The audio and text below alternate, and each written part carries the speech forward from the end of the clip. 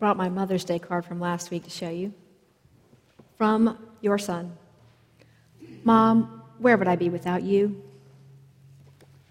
Probably buried under 500 pounds of junk in my room. I love you. Happy Mother's Day, Noah. Rare are the children who like to prune, to cut away their belongings. And for that matter, rare are the adults. Among other challenging metaphors Jesus uses to help us live a godly life, pruning is the one before us today. I don't mind cutting dead branches off the rhododendron. It's the live stuff that's hard to kill, like roses or azaleas. Or you plant 6 carrot seeds per 2 inches at first. And when they get to a certain height, you pull 5 of the 6 out of the ground. Cutting off life is painful, and yet we know that it's good for the long-term growth of the plant. There are not enough nutrients in the ground to support 6 carrots per 2 inches, nor is there enough space. Pruning is the short-term, painful mission for the long-term good, that of a bountiful harvest. Jesus said, I am the true vine, and my Father is the vine grower or the gardener. He removes every branch in me that bears no fruit, and every branch that bears fruit, he prunes to make it bear more fruit. God has the long-term good of the world at heart and wants a bountiful harvest. But bountiful harvests take a long time, and they take a lot of energy, and that is difficult in our world where we want everything faster and cheaper. Think about Leip's Pharmacy in South Roanoke. It's closing because we want things faster and cheaper.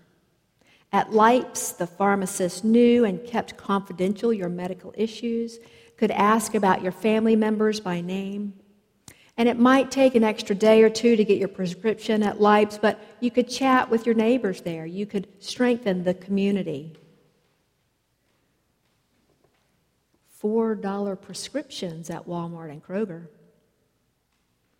Medications cheaper and faster, and so people stopped getting their prescriptions filled in their neighborhood pharmacy, and now it's closing. Why? Is it everyone else's fault? We want things cheaper and faster. We don't want to pay and wait through that short term for the long-term good. Pruning has the long-term good in mind. Barbara Essex tells us something I didn't know about vineyards. She said that young vines are not allowed to produce fruit for the first few years. This means a drastic pruning is needed each season so that the plant can develop to its fullest. Vineyards, then, are long-term investments and labor-intensive if we are to have a bountiful harvest. Jesus' metaphor is of God as the gardener and Jesus as the vine that is rooted in the soil of God's love, the gardener's love. We then are the branches that radiate from the vine, and our goal is to bear good fruit. Obviously, we cannot do that if we're disconnected from the vine. We have to stay connected to Jesus. John's Gospel describes how Jesus has been instructing his disciples in what it means to bear fruit. We're in chapter 15 today, but 2 chapters earlier, in 13, Jesus washes the disciples' feet, something that the lowliest servant would normally do. And he tells them this is what it means to serve. Go and do likewise. He has said to them already, by this everyone will know that you are my disciples if you have love for one another. Our closing hymn will remind us of this. In chapter 14, he's promised them an advocate who we experience as the Holy Spirit. And then just before he delves into this grapevine metaphor, he tells them he's going away. I'm going to the Father, he says. He is being cut off, pruned from the disciples. Jesus knows that he's being pruned out of the picture. And so he's preparing his followers to carry on the work that he started. And this work is the fruit, bearing good fruit. Fred Craddock tells about a missionary friend named Oswald Golter, who served for 30 years in China. And Dr. Golter was speaking at a seminary chapel service. And at that service, he explained that he had spent his last 3 years in China under house arrest. Finally, the government told him that they would release him if he promised to go home. So he wired the Missionary Society, and they sent him money for transportation. He took a ship from China and landed first at a port in India. While he was in this coastal city, he heard that there were a lot of Jews who had been denied entry into many other countries, and they were living in barns all around the city. Well, it was Christmas time, so Oswald sought them out. And when he found them, he said, "Merry Christmas." They said, "We're Jews." "I know, but it's Christmas," said the missionary. They said, "We don't observe Christmas. We don't believe Jesus is the Messiah. We're Jews." The missionary said, "I know, but what would you like for Christmas?"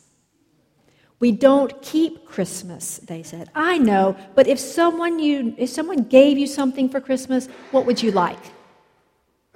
And they said, "We really like German pastries." "Good," the missionary said, and he went off in search of pastries, and he found them, and he used his travel money to buy them, and then he took boxes of German pastries to the Jews living in barns. He would say, "Merry Christmas," as he gave them their pastries. And then he wired the Mission Society and asked them for more money to get home. So this chapel service, the kids and the students in the chapel service were hearing this, and one of the students on the front row was incensed by what this missionary had done. And so he said to him, "Why did you do that? They don't believe in Jesus." And Dr. Golter replied, "But I do. I do."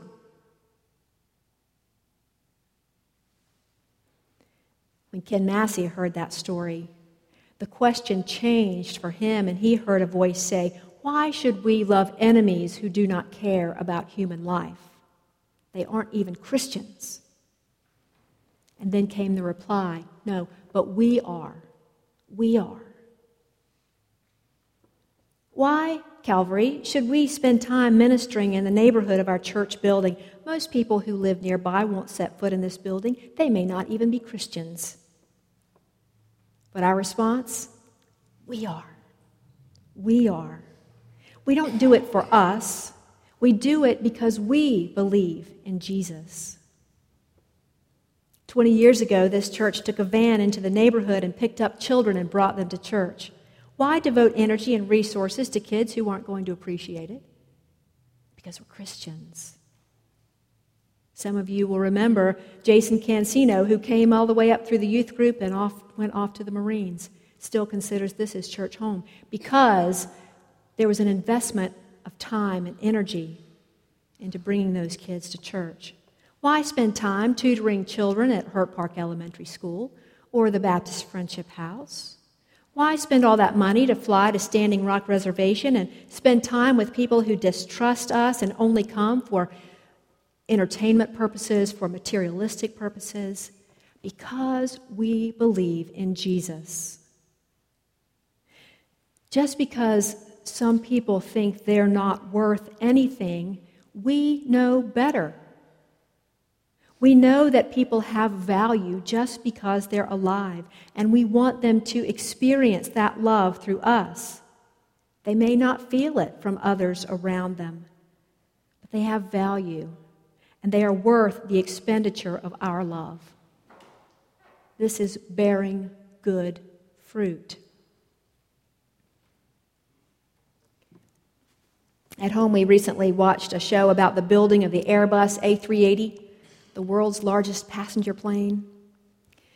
It was 1988 when an Airbus team began working on a plane that would surpass in size and ability the Boeing 747-400. Research and development cost billions of dollars. In one safety test, they ruined a $13 million engine to make sure a cage would catch the fan blades that would fly off in case of an explosion. That test worked, but other plans had to be pruned away for the long-term safety of the aircraft. 19 years after they first began planning was when the A380 started carrying its first passengers. 19 years.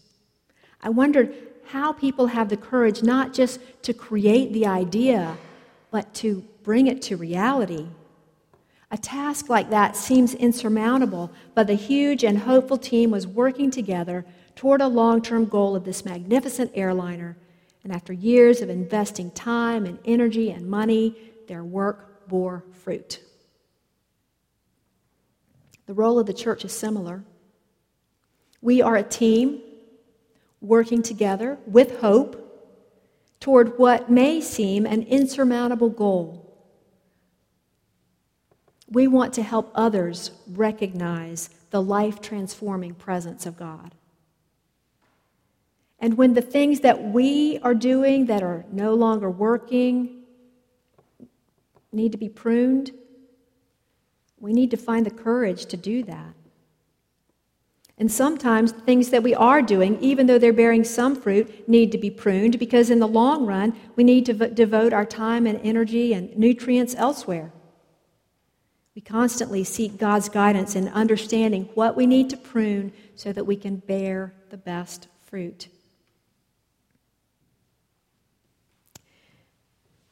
At last week's leadership retreat at Eagle Eyrie, one of our group heard this quote, "It's not change we fear, it's loss." We don't like pruning because pruning is about cutting off something. It's about losing something. We don't want to lose a family member. We don't want to lose a job in which we've finally gotten comfortable. We don't want to give up a family tradition, even if we don't know why it originated. And yet families are brought closer together when a death occurs. Or the firing from one job leads to a better, more fulfilling position. Or the breaking of great-great-grandma's serving platter leads to a warm family story and a new, meaningful tradition.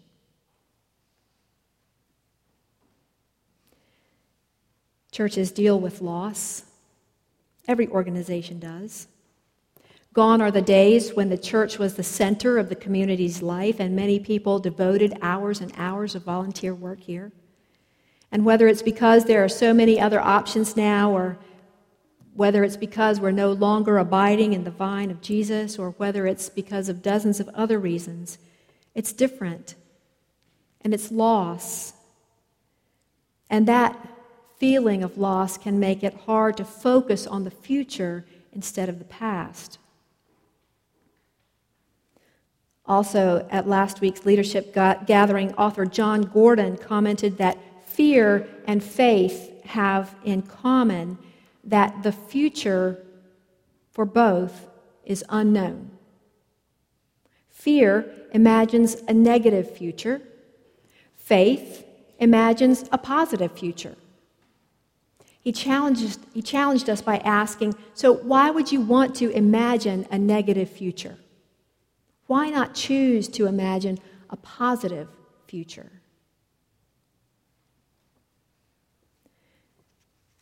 I have been learning recently that insurance companies imagine a negative future.